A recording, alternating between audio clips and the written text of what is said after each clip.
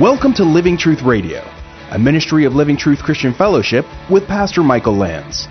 It's our goal to build up believers and to reach out with God's truth to all people.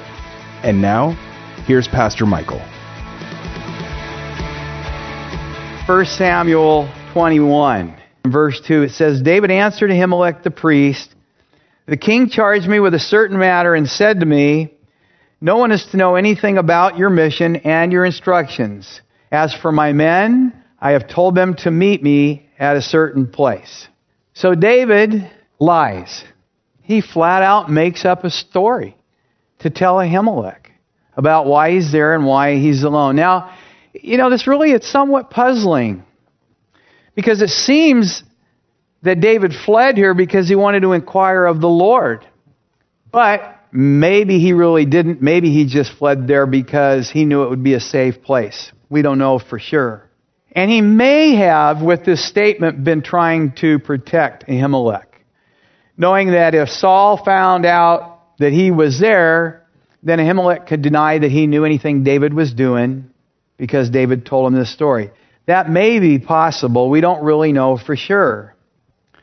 But the truth of the matter is there's going to be severe consequences for this whole charade that David put up here.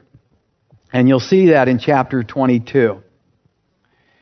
So we look at David and we say, David, why did you lie to the priest? I mean, I know sometimes we kind of put measure in that, so we shouldn't lie to anybody, but especially to the priest, right? I mean, that's like coming up and lying to Pastor Michael. We're going to do that. I might lie to my friend out in the sidewalk there, but not to Pastor Michael. I'm not going to do that. But we need to think about the fact that, David was still very, very young at this time. And we know that at times he was very courageous. We watched that happen when he slew Goliath. And he had a lot of faith. He knew God was with him. But what we're seeing here is that David wasn't always so courageous. He wasn't always so strong in his faith. And he was young and he was still somewhat spiritually immature. In this particular case, it seems like David has been trusting in his own schemes. Remember, he kind of made up a story for Jonathan to tell, and he kind of devised this whole scheme, and it doesn't look anywhere like he went to the Lord and said, "Lord, what should I do here? Saul's trying to kill me." It seems like he just began to devise his own schemes as how to protect himself in this situation. And remember, he's already had spears thrown at him a couple of times, and he was able to dodge them. God had already taken care of him. He'd protected him. But he comes up with this scheme. Well, in any case, the result of this is going to be disaster. And you're going to read about that in chapter 22. But it's interesting that despite this, and I wonder if Ahimelech kind of suspected David wasn't telling him the truth. It seems like a fishy story. But the interesting thing is that Ahimelech, great-grandson of Eli, is going to still remain loyal. And I don't want to get too far ahead into 22, but we'll find out that Ahimelech was so loyal to David that he defended him before Saul, and it cost him his very life. Well, getting back to what took place here, and I lost my place here, so now I got to find it again. You guys forgive me for that? No, we're not there yet. That would be too fast to get to verse 3 yet. So David comes up with his own schemes to figure out what to do here. He's gone to the place of refuge to seek the Lord, but it doesn't seem like he does that. It seems like he continues to come up with his own scheme. And you would think actually that David would learn from what took place in here, but we know that he really doesn't learn from this situation because we know later on that he does this once again. And he comes up with a really bad scheme after he commits a sin. So David doesn't learn from this situation. So application number 2 is really pretty evident for us to see. And that is when we're in that time of trouble and we seek refuge, we need to ask God and seek God and inquire from God and ask Him for a plan and not to devise our own scheme. I don't know about you, but I've been in that place and I've devised lots of schemes in my life without seeking God's guidance and direction And they usually turn out to be the same kind of disaster that happens right here. You ever been there? You ever been in that place where you were devising your own scheme to get out of a situation? If you ever have, I mean, you guys are not nodding your head. I'm getting really nervous here, like I'm the only person that's ever done this. Well, so how do you know if you're really just devising your own scheme? Well, David gives us a good rule to follow here. If you have to sin to accomplish your goal, that's your first clue it's not a very good scheme. Okay?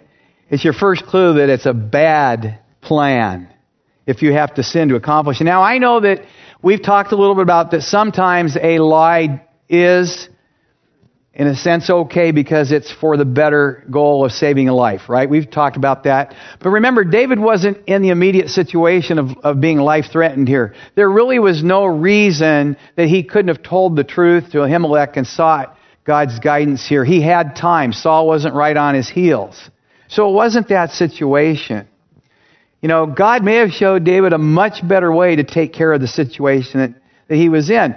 And if you're in that situation, and maybe some of you are even in that right now, and if you are, I hope this is speaking to you.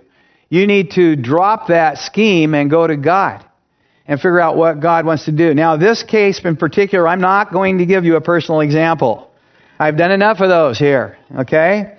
But you might consider this. Consider the actions of a soldier in the Civil War. He was kind of uncertain as to what to do because, you know, in the Civil War, once you stepped out on that battlefield, your life expectancy wasn't very long. So he came up with a scheme. He figured, I'm going to play this safe. And so what he did was he dressed himself in a blue coat and gray pants. And then he tiptoed out on the battlefield. And he got shot from both sides. That was a bad scheme. That was not a way probably that God would want him to do it.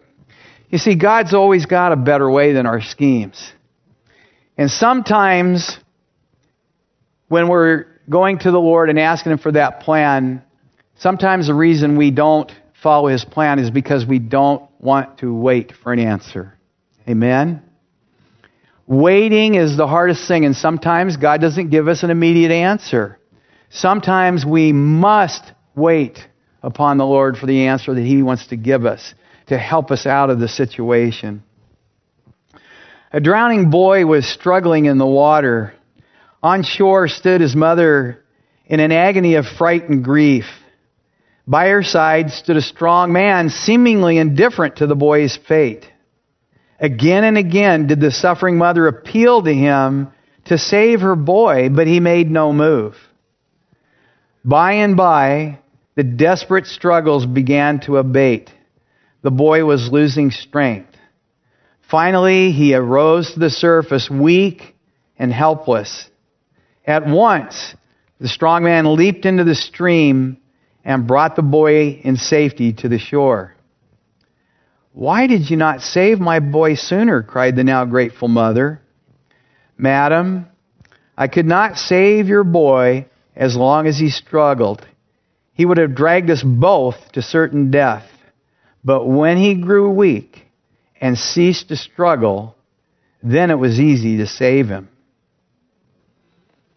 You see, oftentimes the reason that we have to wait on the Lord is because we still want to do it our own way. We want to do it in our own power. We want to figure it out on our own. And it isn't until we cease that struggle that God sometimes moves. So we need to wait, and we need to cease the struggling. So if we think about this and we put application 1 and 2 together, when you're in a time of desperation, a time of trouble, the best thing to do is to run to the Lord, seek refuge, and then seek His direction, wait upon Him, and then get away to proceed out of that situation. And it's interesting because, you know, God will work. Psalm 31:3. Now think of this. This is David that wrote this. Psalm 31:3 says, "For your name's sake, you will lead me and guide me." You see, The reason we know that He is going to work is not just because He loves us and cares about us. He does, but it's also for His name's sake. And when we wait upon Him instead of doing the scheme on our own, then He gets the glory for the result. It's for His name's sake. All right, we're styling. We're already at verse 3.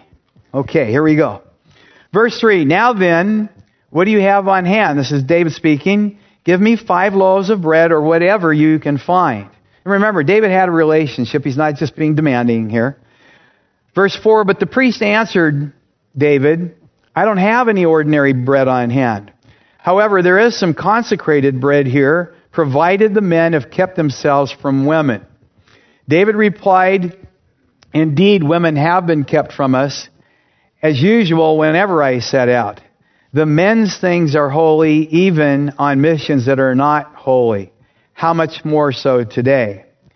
So the priest gave him the consecrated bread, since there was no bread there except for the bread of presence that had been removed from before the Lord and replaced by hot bread on the day that it was taken away.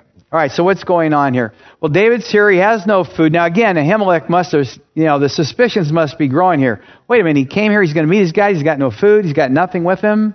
What's wrong here? But still, Ahimelech responds to David. And it's an interesting thing here because here's this consecrated bread. Now, that bread was there for as the bread of presence, and then when it was replaced by the hot bread, then that bread was supposed to go to the priests, and they were to eat that bread. It was still consecrated for them. It was part of how the Lord took care of the priests, so it was reserved for them. The interesting thing here is, again, as we've gone through 1 Samuel, I've mentioned several times about the spiritual state of Israel and how poor it was. And this is another indication, because if the people were tithing to the priests the way they were supposed to get 10%, they would have had bread on hand. They would have had more food on hand, and this would have never had to take place. So again, it shows that wasn't going on there. But as always, God takes a situation and He uses this for His own purpose. It sets the table, no pun intended, for an event that happens much later. If you turn over to Luke chapter 6. Luke chapter 6 and verse 3. Luke chapter 6. Well, let's start in verse 1. Let's set it up here. Luke chapter 6, verse 1. It says, now it happened that Jesus, was passing some grain fields on a Sabbath, and His disciples were picking the heads of grain, rubbing them in their hands and eating the grain. But some of the Pharisees said, why do you do what is not lawful on the Sabbath? Verse 3, and Jesus answering them said, have you not even read what David did when he was hungry, he and those who were with him? How he entered the house of God and took and ate the consecrated bread, which is not lawful for any to eat except the priests alone, and gave it to his companions. And he was saying to them, the Son of Man is the Lord of the Sabbath. You see, God uses every situation, and He used this situation with David, and the fact that Ahimelech, who was the priest and could have resisted David, and said, no, you can't have that, it's unlawful, because it was unlawful. But instead, we find that there was an example here of the greater purpose that we mentioned a minute ago being met here. The greater purpose than fulfilling the law in this case was to feed David's hungry men. And so God uses that so that when this situation happens to Jesus, He can use that example and say, this is where you guys are always falling short, because you're always worried about the technical part of the law more than you care about the people God has placed you to minister to. And He uses that to rebuke them again. You see, what we learn here and what we learn in Luke is that the law of love and grace is more powerful than legalism. And it's the spirit of the law that God's interested in, not often the letter of the law. So God uses this example here. In verse 7 it says, "Now one of Saul's servants was there that day, detained before the Lord. He was Doeg the Edomite, Saul's head shepherd." Now this is kind of interesting because Doeg was an Edomite, meaning he wasn't a true Israelite. Okay? But it says here that he was detained before the Lord, so it may be that he was a believer. Now why was he there? Was it coincidence? Or had Saul maybe sent out spies everywhere to try and find David, which I think that he had. I think there's indication that he had done that. Was that the reason Doeg was there? We don't know for sure. But David knew one thing. He knew for sure that Doeg was going to go ahead and report his presence there. So, now what does David have to do? Again, he hasn't really sought the Lord here. We don't see anything about inquiring of Ahimelech. Ahimelech, I came to you to inquire of God for me as to what to do next. Instead, he just orders Ahimelech around again here. So verse 8, David asked Ahimelech, "Don't you have a spear or a sword here? I haven't brought my sword or any other weapon because the king's business was urgent." Now, by this time, Ahimelech's got to be going, wait a minute here. This is really wrong. David says he's going to meet his guys. He's got no food and he's got no weapons. Something is seriously amiss here. And yet, Ahimelech continues to help David in this situation. Verse 9. The priest replied, "The sword of Goliath the Philistine, whom you killed in the valley of Elah, is here, is wrapped in a cloth behind the ephod. If you want it, take it. There is no sword here but that one." David said, "There is none like it. Give it to me." Now, how ironic is this? Here's David fleeing Saul, the one who he represented in going and slaying Goliath. And remember back when he slayed Goliath, remember Saul, who was a big guy himself, but not nearly as big as Goliath. Remember Saul tried to give him his armor, and David couldn't wear it. It was too big. It was too bulky.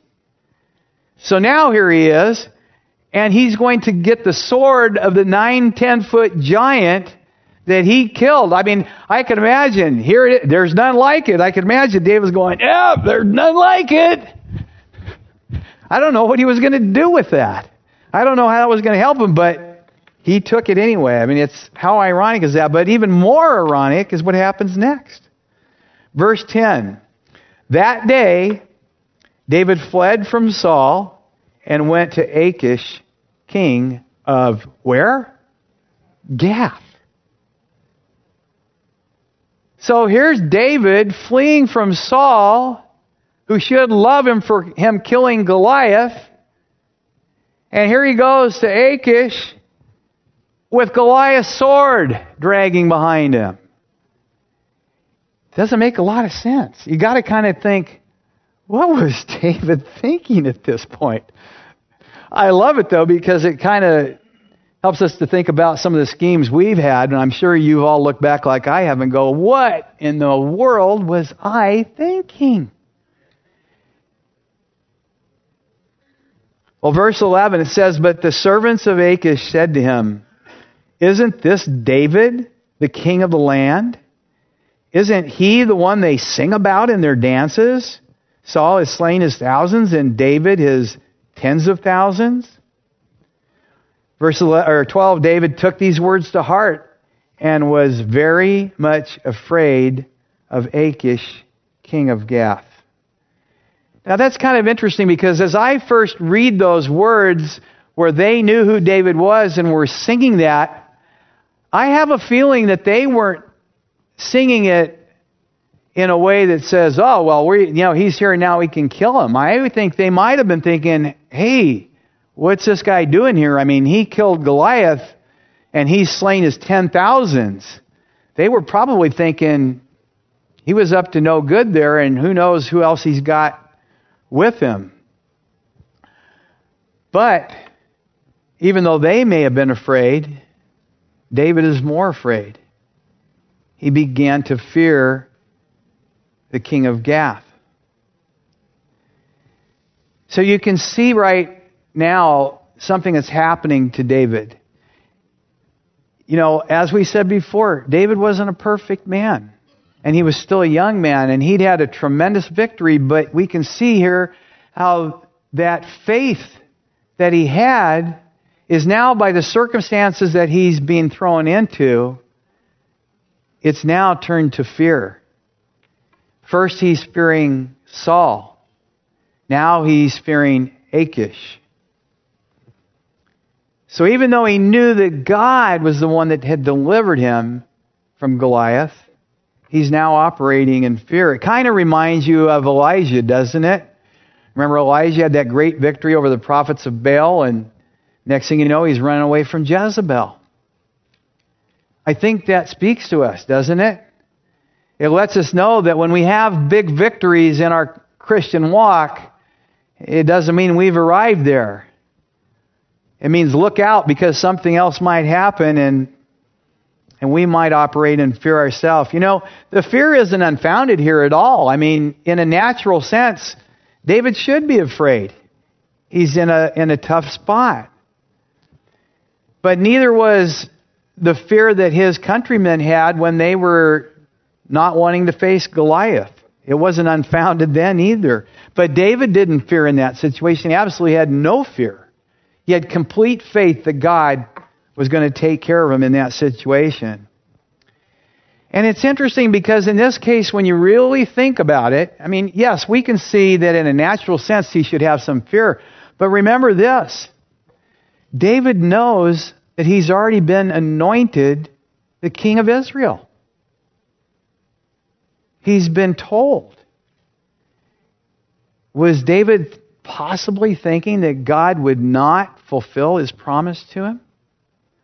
Proverbs 29:25 says, "The fear of man brings a snare, but he who trusts in the Lord will be exalted."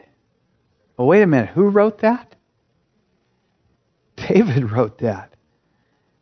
The fear of man brings a snare, but he who trusts in the Lord will be exalted. David had been exalted because of his victory over Goliath. And he of all people should know that if he's going to operate in fear, it's going to bring a snare, and it already has. So application number 3 for us tonight. And I believe this is really important for us tonight here at Living Truth and for all Christians in America. We cannot operate in fear, brothers and sisters. And at this time in our country, we have reasons to be afraid. Our fear would not be unfounded, just like David's fear was not unfounded at this time. We can see a lot of things going on, and it's obvious right now that we're headed towards persecution of the church. If you haven't seen that, I don't know what you've been reading or watching recently here. But it is coming to America. And so we need to make a decision. Are we going to operate in fear, or are we going to operate in faith? What you and I believe right now is going to be put to the test like it never has been before in our country. So we're going to have to ask ourselves some questions. Do we really believe Jesus when he says to us, love your enemies and pray for those who persecute you? We're going to find out if we're really going to operate in faith. Because we are going to face persecution. Are we going to respond? And I know just by being on Facebook how many of us want to respond right now. Hey, this is Pastor Michael. I want to tell you about a new book that has just come out that I've written. It's called Suit Up, Putting on the Full Armor of God, a revealing look at God's armor. What this book is really about, it's written in a devotional style, and it's written to help you, the believer, to put on the full armor of God. One of the things that the armor of God speaks of is protection. And God has provided you armor to protect you against the typical ways that the enemy attacks. You have a belt of truth because the enemy is a liar. Each piece of armor is custom made to help you in the typical ways that the enemy attacks. Each piece of armor reflects God himself. He's the God of truth. He's righteous. He's the God of peace. All the pieces of the armor point to him. And they point to his provision to you, the believer, because he loves you. The reason God wants to protect you is because he's your Father. He knows about the spiritual battle. He knows about the enemy. And he knows how you can be best protected and stand strong against temptation. Suit Up, Putting on the Full Armor of God. It's now available on Amazon. I want to get this book in your hands because I believe it's going to help you as a Christian to walk in strength, to know how to put on the armor daily, to put on the Lord Jesus Christ and make no provision for the flesh, and to experience more victory in your Christian life. Right now you can get it on Amazon. It's Suit Up by Pastor Michael Lance. I would urge you to get the book today. If you want to give a donation directly to Living Truth Radio, send us an email and we'll get the book into your hands as our gift to you for a donation to the radio ministry. LivingTruthRadio.org is the radio website. Thank you for listening to Living Truth Radio. And, when we're doing radio, folks, it's a little hard to tell who's listening. And we'd like to be able to hear from our listening audience, and we're not asking for anything other than just drop us an email and let us know if the program has been a blessing to you. We'd certainly like to hear from you. We're always looking how to best spend our stewardship dollars in terms of the ministry of radio, and so we'd like to know how we're doing. And drop the email to office@livingtruthcorona.org. That's office@livingtruthcorona.org. And just let us know who you are and if you've been listening, if the program's been a blessing to you. That would really help us out, and that would be a blessing to us just to hear from some of our radio listeners. So again, drop an email to office@livingtruthcorona.org. Thank you so much for listening and praying for us and supporting us if you can. And we are very appreciative of the body of Christ and pray that the Lord will bless you and your family. Thank you for listening to today's program. If you'd like to listen to this message again, learn more about our church in Corona, or to access archived messages, go to livingtruthradio.org and click on the Church tab. You can follow us on Instagram @LivingTruthCorona, or download the Living Truth Christian Fellowship app on Apple and Android devices. Living Truth Radio is a listener-supported ministry. You can partner with us by donating at livingtruthradio.org.